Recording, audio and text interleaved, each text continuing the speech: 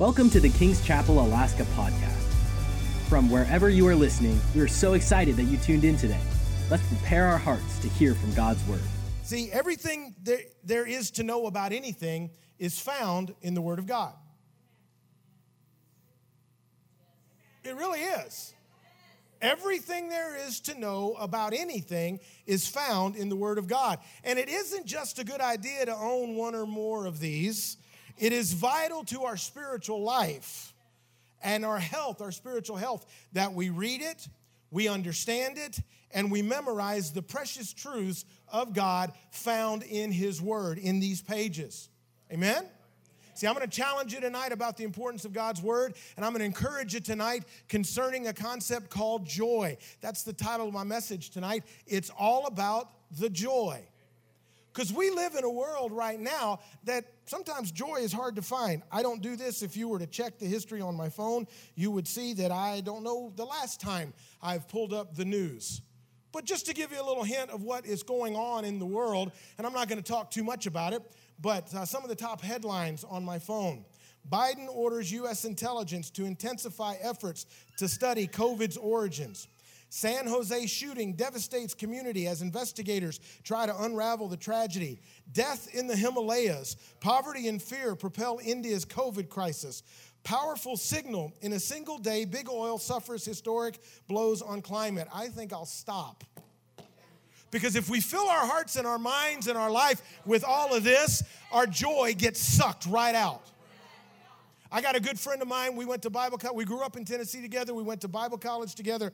We actually served on staff together. He pastors a church in South Haven, Mississippi. Yes, God's doing stuff in Mississippi. And his name's Greg Davis. And he has this saying. He says, "Get your dipper out of my bucket." Because what he says is my life is like a bucket, and I fill it up with God's joy. I fill it up with the Spirit of God. I fill it up with the Word of God. And I don't want anybody coming along and taking their dipper and trying to take my joy, trying to take what God's doing in my life. And if all we do is focus on the things that we see and hear going on in this world, now we should be aware of what's going on so we can pray, because that's what God's called us to do.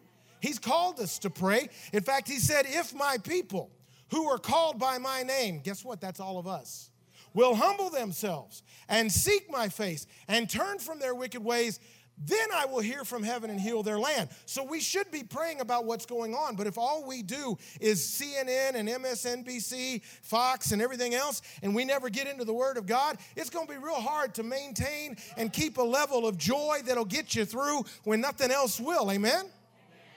All right. So we talk about this in KSM, that it's not just a good idea to own a couple of these or have it on every electronic device that you have. You need to know the Word of God. You need to read it, understand it, memorize it, let it become part of you, because it's so vital for your spiritual life and your spiritual health. Another important concept that we teach our students, and every believer really should grasp this concept, is called context. Have you ever said something and then when you were quoted, what you said was misquoted and taken completely out of context? You ever had that happen? If that's happened to you, then you understand the confusion that can come about when things are not within the proper context. You ever heard the saying, nice guys finish last?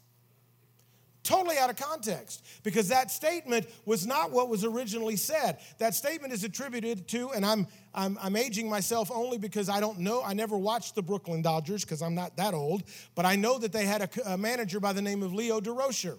Leo Durocher said the original quote, and his original quote was, "They are all nice guys, period. They're going to finish last." And what he was talking about was another team in the division that they played in. And somebody asked him, what do you think about, he coached the Brooklyn Dodgers, and he managed the Brooklyn Dodgers. And they asked him, what do you think about the Cleveland Indians? And he said, they're all nice guys. They're going to finish last. What he was saying was, they're great guys, but they're having a terrible season, and they're going to come in last place in the season. But that quote got taken out of context and misquoted, and now all of a sudden it's saying nice guys finish last. Which means if you don't want to finish last, you better learn how to become mean. And that's not what it meant at all. Now, for those of you that didn't really appreciate the baseball reference, let me give you one from Scripture. 1 Timothy chapter 6, verse 10 says this, "The love of money is the root of all sorts of evil." Most people stop there, but it continues. And some, by longing for it, have wandered away from the faith and pierced themselves with many griefs. That's what the actual verse says. Most people quote it and they stop after the love of money is the root of all evil. And we've even shortened it to money is the root of all evil. And that's totally misquoted and totally taken out of context. Taken out of context, you get the impression that money itself is evil and poverty is the only way to be pure and righteous. And that's not what the Word of God says at all. Side note, in the context of that verse that Paul, in 1 Timothy, Paul had been giving qualifications for those that would be overseers or leaders or shepherds or pastors over the church. And he was contrasting the attitude of having godly contentment and gratitude. He was contrasting that with greedy craving for wealth. That's the context. He started out giving those lists and said an overseer shouldn't be given to the love of money. And then later on he says, here's why. Because the love of money is the root of all sorts of evil. Not just evil itself, but all sorts of evil. So it's very important to understand the context of a scripture and get the true meaning of a passage or verse. Amen? That's some of the things we teach in KSM. Because we know that the Bible says that we should study to show ourselves approved. Workmen's unto God, not being ashamed, rightly dividing the word of truth. We need to know the word. There's a lost world out there, and they don't need good ideas. Good ideas are good, but they're not God ideas. They need to know the truth of Scripture. And if you and I, as we're believers, as we're the ones that carry the hope that this world has in us, if we don't understand Scripture and we don't take the time to see it in context and study it, do I have to go to KSM to learn how to do that? No, but if you come, we'll teach you. And your life will grow, and your spiritual life will grow, and your walk with the Lord will become deeper, and you'll understand and have a greater understanding and a greater love for the Word of God. Not just, well, I read it every once in a while, but man, I can't wait to see what God's going to tell me today from His Word. His Word is alive. His Word is quick. It is powerful. It is sharper than any two-edged sword. It's able to divide between soul and spirit, bone and marrow. What does all that mean? It means that it's able to answer and address any question you and I have, any need you and I have, any problem or situation we face. The answer is found in the Word of God. Okay. We all good? All right, well, let's look at the context of this section of Scripture that I read to you from 1 Thessalonians chapter 5. Let me give you a little background history. The book of 1 Thessalonians, most historians believe, was likely the second letter that Paul wrote as an apostle to the early church, early Christian church. Most believe it was written somewhere around 52 A.D. Paul had sent Timothy to the church there in Thessalonica. Paul was in Corinth, and he had sent Timothy to the church there to check on the state of this young church that Paul had helped start and plant and raise up. And he sent Timothy there to see what was going on. Timothy came back and gave him some report, and he wrote this epistle, this letter that the Holy Spirit has preserved for us because of the amazing truths that the Holy Spirit showed Paul that would help not only the church there, the believers there at Thessalonica, but still help you and I today. All right? This church is believed to have been made up primarily of Gentiles and Gentile people, reflected in the fact that Paul said in 1 Thessalonians 1:9 that they turned to God from idols. Now, you might be saying, well, didn't Jewish people worship idols? In the Old Testament, but by the time you got to the New Testament, the Jewish tradition, if you were a good Jew, you worshiped the Torah, you worshiped the Word of God, you worshiped Jehovah God, and you very seldom found Jewish people in the New Testament age worshiping idols.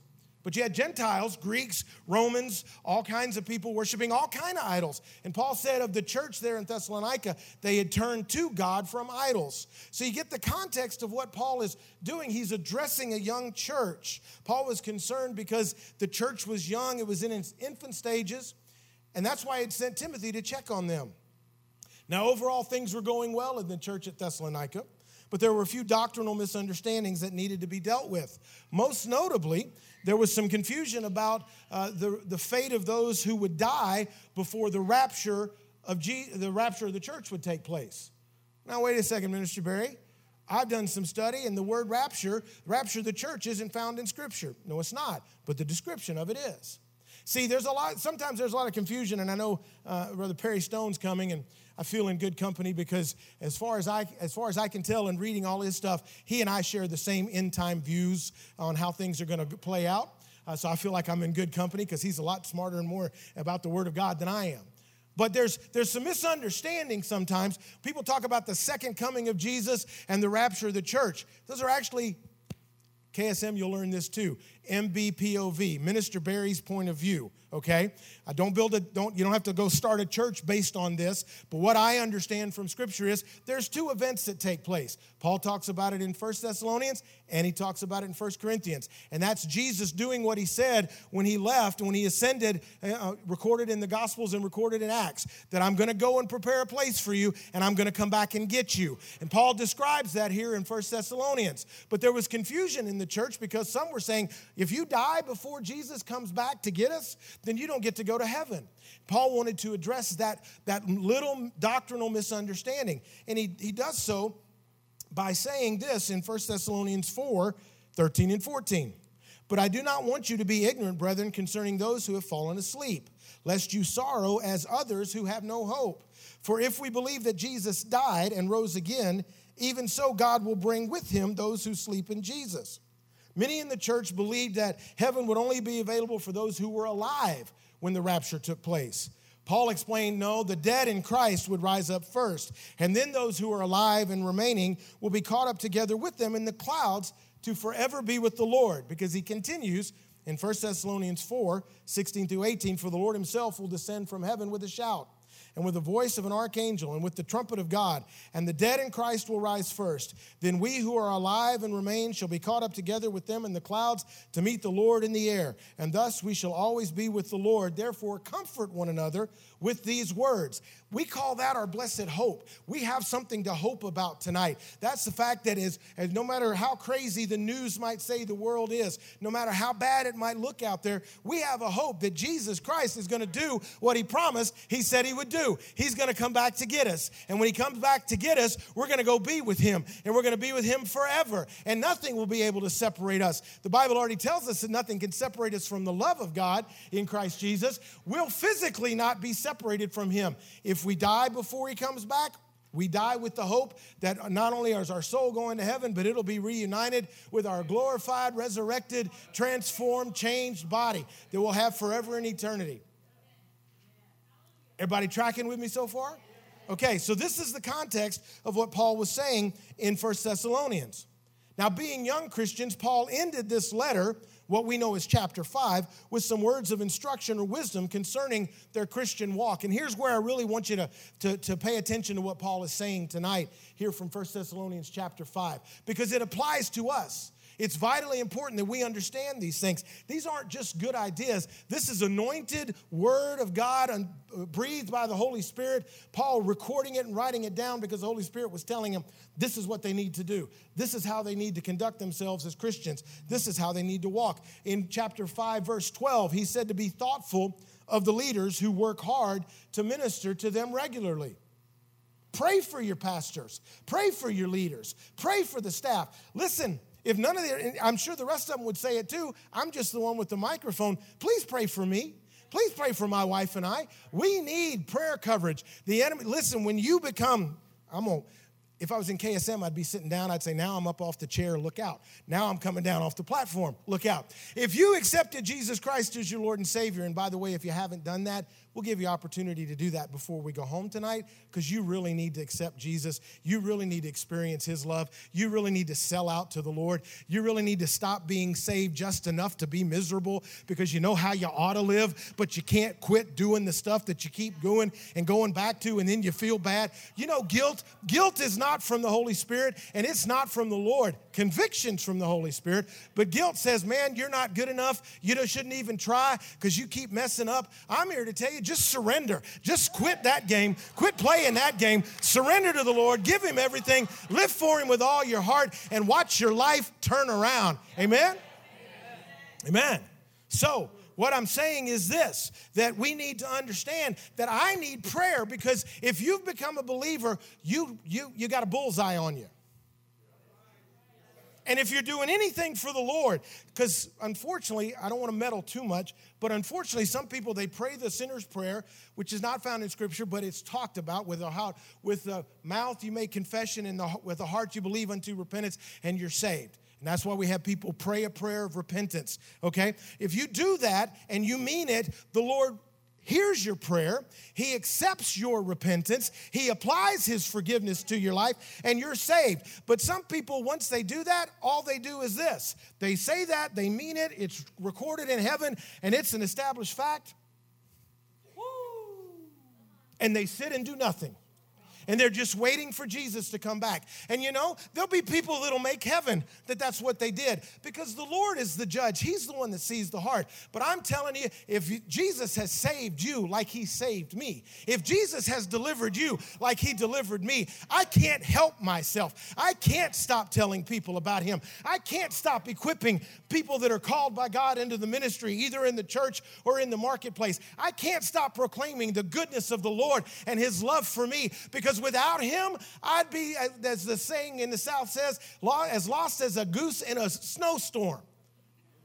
Some of you will get that later. I'd be lost and dying and going to hell without what Jesus did. So I can't sit and just say, well, oh well, he saved me. Everybody else figure it out for yourself. I got to do something. And as soon as you do that, the bullseye on your back as a believer gets even bigger. And the devil's going to come after you. He's going to try to steal your joy. He's going to try to make you look like you've been baptized in pickle juice. No smile, no joy, no reason for life. Just trying to get through because I don't know, maybe you're not praying. We're not praying like we should. We're not in the Word like we should. We're not getting filled up with the Word of God and the Spirit of God like we should. Listen, pray for me. Pray for my wife. Pray for your pastors. Pray for your life group leader. We need it. Paul is telling us, the believers there. He says in verse 13 to try and get along with each other. Boy, Paul was an optimist. There are just some people that it's like, Holy Spirit, I need your help to get along. Because without it, And I'm kind of being funny, but you get the point. We should try to get along with each other because we need each other. Verse 14, he says to warn those that are not living right to get right. In verse 14, he says to encourage anyone who feels left out. Man, if you're a believer in Jesus, you're my brother, you're my sister. We're family. We're supposed to care for one another. And Paul is saying in your Christian life, make sure you encourage others that they don't encourage anybody that's feeling left out. Verse 14, he says, help the weak. Verse 14, he says, be patient with everyone. You know the old saying, don't pray for patience, because as soon as you do, you're going to get everything coming your way that's going to test to see if you are patient. Just be patient with each other. We're all growing. We're all moving forward. These are instructions from Paul. And then in verse 15, he says, don't be hateful to folks because they're hateful to you, but be good not only to the believers, but also to unbelievers. Be good.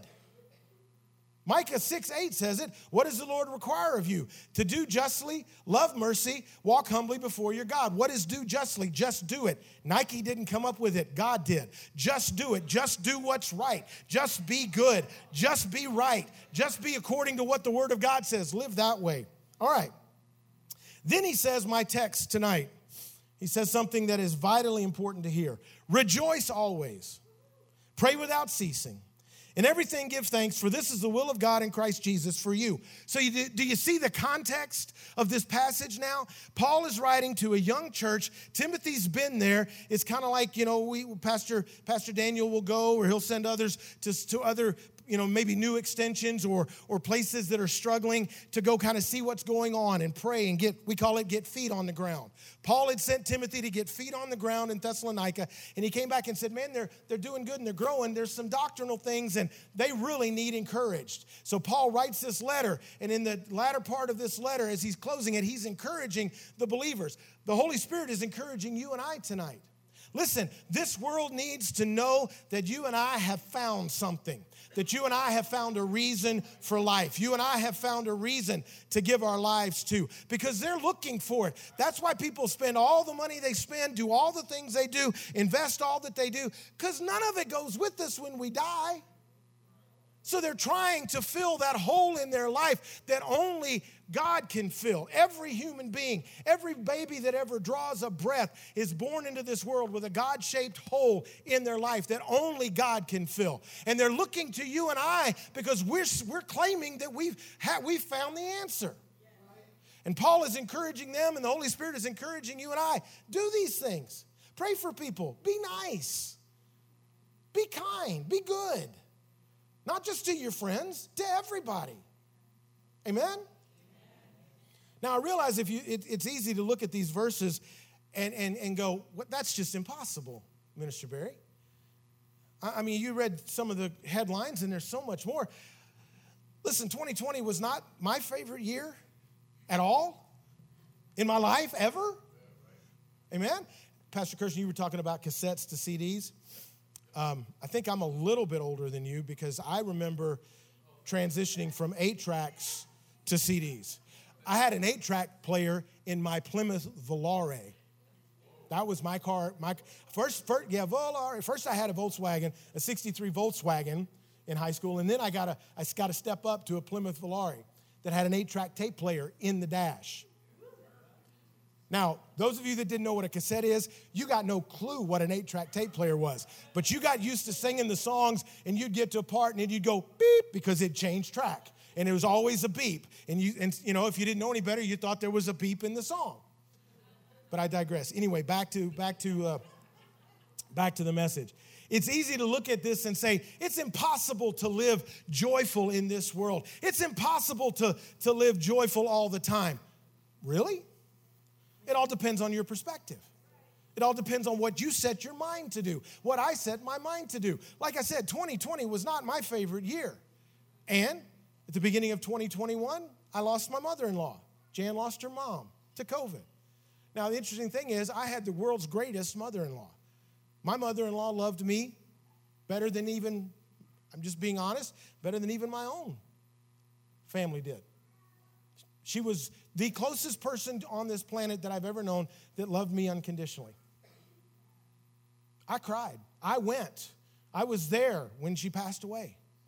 I walked through the family, through the funeral, and through the whole 9 yards. That was the start of February of 2021. So as bad as 2020 was, 2021 didn't start out so great either.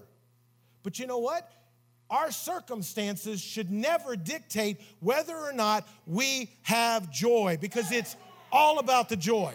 It's all about the joy of the Lord. The Word of God tells us the joy of the Lord is our strength. There are so many passages in Scripture, and I'm going to give you some examples in just a few minutes as I move toward closing tonight. But I want us to understand, with lives full of anxiety, depression, hurts, mourning, sickness, not morning sickness, mourning and sickness, although if it applies, okay.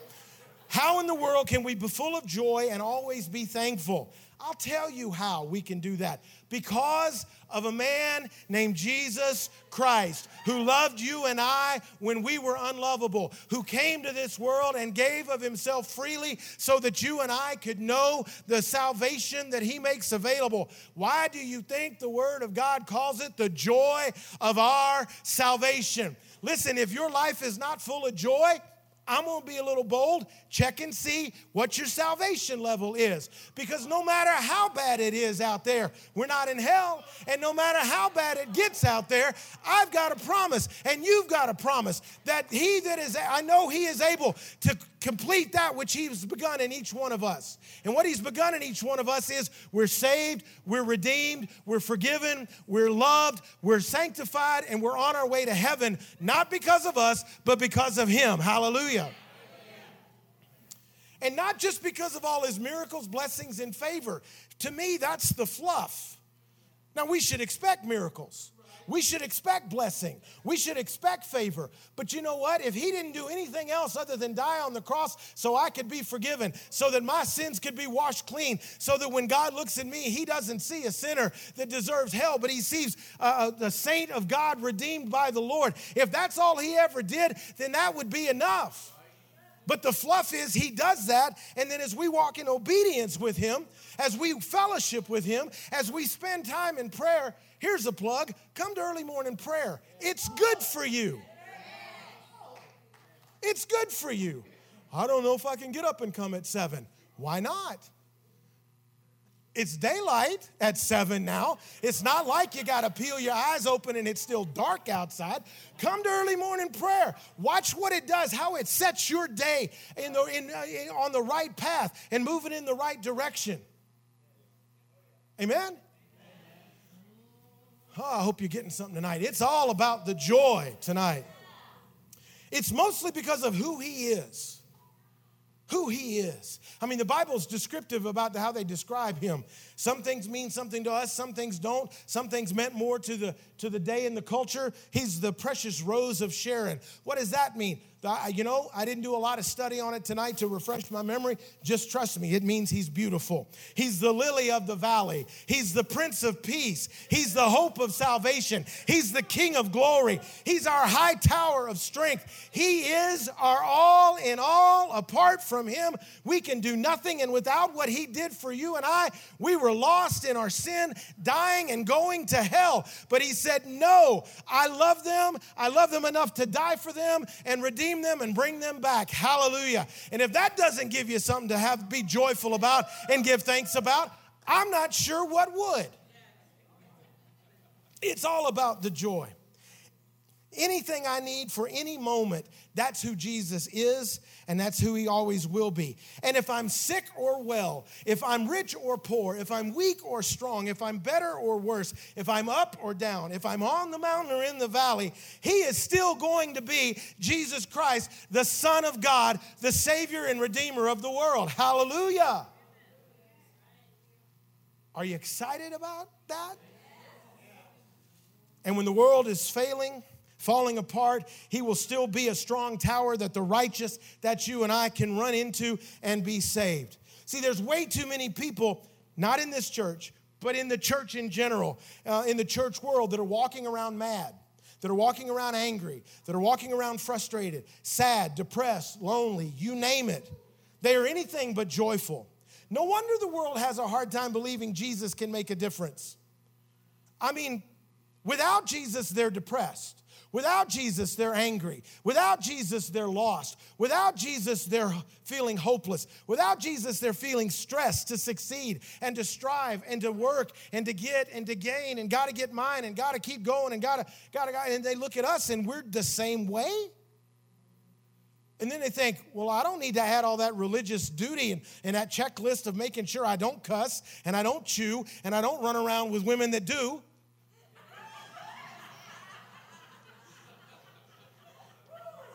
Seriously, why would they need to add a bunch of religious duty to their life that's already miserable now? Oh, I know a lot of people that aren't miserable. Yeah, but you don't see them at night. You don't see them when they're by themselves. You don't see the heartache. You don't see the things that they're carrying. Because we're really good about putting on all kind of masks as humans. But as Christians, we're real good about putting on masks. Look, we all go through stuff. We all go through stuff. The Bible tells us that. The Bible says the just and the unjust both face the rain. God sends his rain on the just and the unjust. We all face the same stuff. But as the blood-bought, redeemed of the Lord, saved and sanctified, justified and glorified, how we face the stuff makes all the difference. Amen? We've got a lot to be joyful about. For had it not been for the work that Jesus performed on Calvary, as I've already said, we'd be lost and doomed to hell. Had it not been for him taking stripes upon his back, we'd never be healed and made whole. Had he not been chastised, we would never know peace. But he took care of all of that for you and I. Oh, we ought to get up in the morning and be joyful. We ought to get up in the morning, and I say this a lot. My students will recognize it. We ought to get up in the morning instead of waking up in the morning and saying, good Lord, it's morning. We ought to get up in the morning and say, good morning, Lord. Because you've given me this day, and I will rejoice and be glad in it. The joy of your salvation fills my heart today. I'm saved. I'm delivered. I'm set free. I'm on my way to heaven. It doesn't matter what happens around me. Nothing can change that unless I choose to walk away from it. So irregardless of where we are, we need to get excited because the glory of the Lord, the joy of the Lord, the presence of God, it resides in us. Now, when Paul says be full of joy and never stop praying, he says rejoice always and pray without ceasing, which is the same thing as saying be full of joy and don't quit praying. They go together. Because you know why some people quit praying? Because they lost their joy. They lost their joy. The joy of the Lord isn't their strength anymore, so they don't have the strength to pray. They don't see the need to pray. They don't really believe it's going to happen because of whatever, the lies of the enemy, the lies of their own mind. You know, sometimes we blame the devil, and it's not him, it's us. Because we all have a sinful nature that hasn't gone away yet. That's why we have to crucify it daily. It'd be great if we got saved and we never had to deal with temptation again, but we know that's not true. We deal with temptation all the time. How we respond to temptation is the only way the enemy knows he's making any progress, because he can't read your mind, and he's not present everywhere all the time, because, as I've always said, God and the devil are not on the same level. Okay? So we got to make a decision of what we're going to do. What are we going to do? We're going to stop praying, and if we do, that's a sure way to lose your joy. Or are we going to maintain our joy by continuing to pray, by continuing to be filled up, by having communication with him? One of the things, again, here we go with KSM. Can't help myself, sorry. One of the things we teach our students in KSM concerning the concept of prayer is communication. Prayer isn't just something you read off, although it's great to write down prayers and certainly pray the word of God, but prayer is communication, and communication is two-way. Now, you guys are communicating back to me with your amens, and I can tell you guys are right here with me. I don't think I've lost anybody. I think we're all traveling and tracking the same way. But what we're doing right now is a lecture form of communication. I'm doing most of the talking, and that's effective. But real communication is when you sit down and you have brother-to-brother conversation, and I speak, and my brother Joshua hears, and then he speaks, and I hear, and we think about and we contemplate what we're talking about. It's the same thing with God. Okay, Holy Spirit, listen. God knows his name. I am not intending to offend anybody. Please hear me. But I'm saying, can we move beyond the formal rituals of, Father God, I thank you, Father God, that, Father God, today, Father God, you have, Father God, established, Father God, your word, Father God. I'm not making fun. Please hear me. But understand, if I'm talking to Joshua, I'm not, or Cassidy we call him, or Texas, I'm not going to be, hey, Texas, I really love you, Texas, and Texas, I'm so glad, Texas, that you're my friend, Texas. And you know, Texas, when we were around the bonfire, Texas, the other night, Texas, what kind of communication is that? You have to wonder, how good of friends are we? Okay? Paul says that we have been given the spirit of adoption whereby we can cry, Abba, Father, Daddy, God. Some people don't like that. They're like, that's not being reverent. Look, if anybody knew how to be reverent to the Holy Spirit and to God, it was the Apostle Paul. And he said, no, we've been given that spirit of adoption. And because we've been given that spirit of adoption, we can cry, Daddy, God, I need you. Father God, Daddy, God, I want to be with you. I want to talk to you, and I want you to talk to me. That's why prayer is so vital. And if your prayer life is where it needs to be, your joy level is going to be full, because it's all about the joy. And I'm in the red numbers now, which means I've gone long. All right. That's an inside joke for everybody that preaches. But anyway. Whew. Paul said, rejoice always. What does that mean? That means be joyful all the time and never stop praying. That means at a moment's notice, you're driving down the street, you're on your way to Fred Meyer, you're in Walmart, cruising down the produce aisle, and all of a sudden the Holy Spirit says, hey, see that person over there wearing the shorts and the tank top? Go over and tell them God loves them. That's praying without ceasing. That's a constant line of communication between the child of God and Daddy God, that he knows he can call on us and we can hear his voice. And Jesus said, my sheep know my voice, hear my voice and know my voice. Paul said, rejoice always and pray without ceasing. Whew. Let me give you this real quick. The Bible has a lot to say about how joy motivated and sustained the people of God, in case you need some examples. The first one is Nehemiah chapter 8, verse 10. Then he said to them, go your way, eat the fat, drink the sweet, and send portions to those for whom nothing is prepared. For this day is holy to our Lord. Do not sorrow, for the joy of the Lord is your strength. Here's the context of that. Nehemiah had a vision to rebuild the walls of Jerusalem because they had been laid in ruin when the people of Israel were captured. And they were going back, but they had no protection because that's what walls did. Walls of the city kept predators and animals and everything else out. And so he had a vision and a desire and a burden to go back and rebuild the walls. And in the midst of rebuilding the walls, enemies were coming and attacking them. So much so that in the book of Nehemiah, it says that they worked with a sword in one hand and a trowel or a tool in the other. And they would work on the wall and defend themselves. And in the midst of it, he says, hey, today is a holy day because the joy of the Lord is your strength. When was the last time you had to go to work packing your 9mm because somebody was going to come attack you? And yet we think, man, my boss just really is riding my case. Be thankful that you have a boss. Because if you have a boss, you have income. And if you have income, then you can do what the Word of God says, which is provide for your family and take care of your responsibilities. All right, anyway, I'm meddling, and I didn't want to meddle. I wanted to encourage. All right. Peter said in 1 Peter chapter 1, verses 7 through 9, that the genuineness of your faith, being much more precious than gold that perishes, though it is tested by fire, may be found to praise, honor, and glory at the revelation of Jesus Christ, whom having not seen you love. Though now you do not see him, yet believing, you rejoice with joy inexpressible and full of glory, receiving the end of your faith, the salvation of your souls. Who was Peter writing to? He was writing to the Jewish believers who were being persecuted, put to death. And he said, look, you don't see Jesus yet, but if you'll persevere, if you'll let your faith be that's tried by fire shine forth like gold, that you'll have joy unspeakable and full of glory in the midst of being persecuted. How is all this possible? Because of the joy of the Lord that the Holy Spirit will give us, that is cultivated in our lives through prayer and communion with God. Psalm 89, 15 and 16 says this, blessed are the people who know the joyful sound.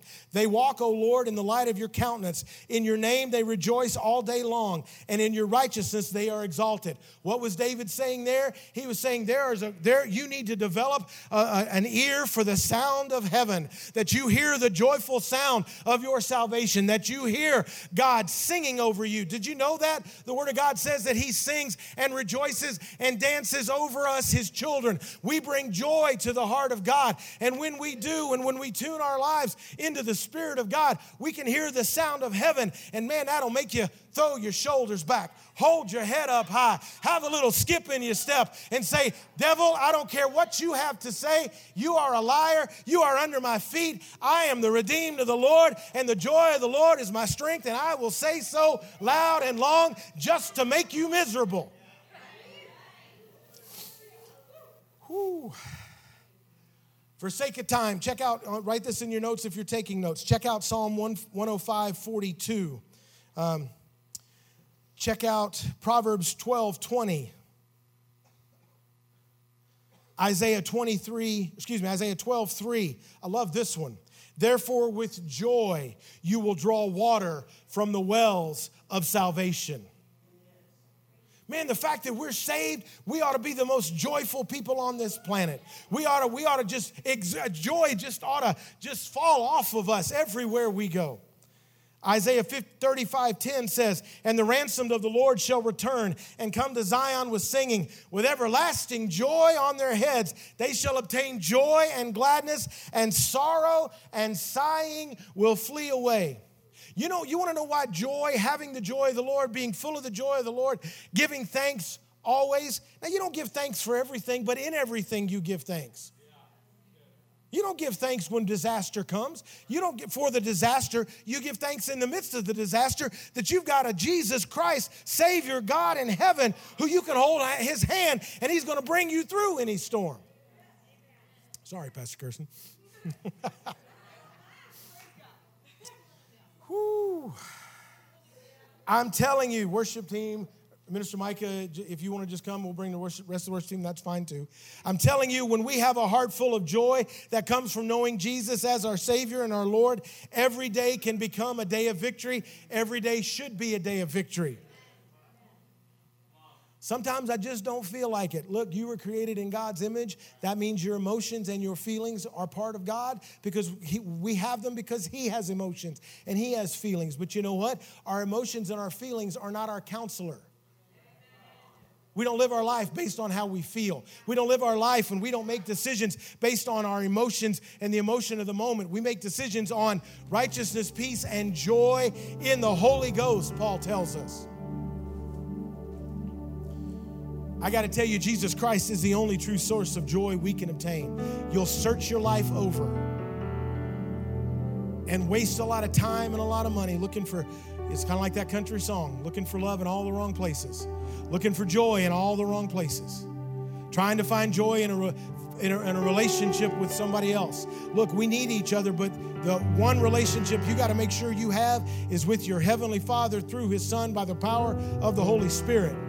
And when you have that, and that's the most important relationship that you have and that you maintain, He gives you everything else. Psalm 37:4, delight yourself in the Lord and He will give you the desires of your heart. The pleasures of this world, of friends, of family, the affairs of this life, they're just temporary. But the joy of Jesus endures forever. It will last throughout eternity. I don't care how bad things become.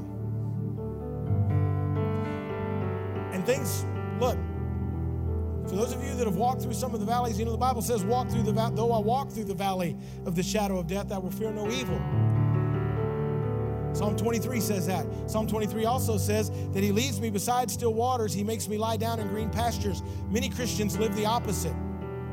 We walk through the green pastures and we run right past the still waters and we lie down in the valley of the shadow of death.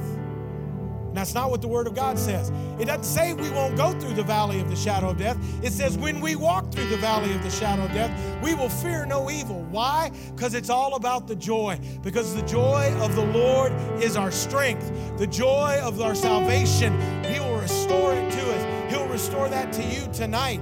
There is no greater source of joy than Jesus Christ. Circumstances should never dictate your joy. Your relationship with Jesus should. Thank you for joining today's podcast. If God is impacting your life through this ministry, you can partner with us and give at kcalaska.com.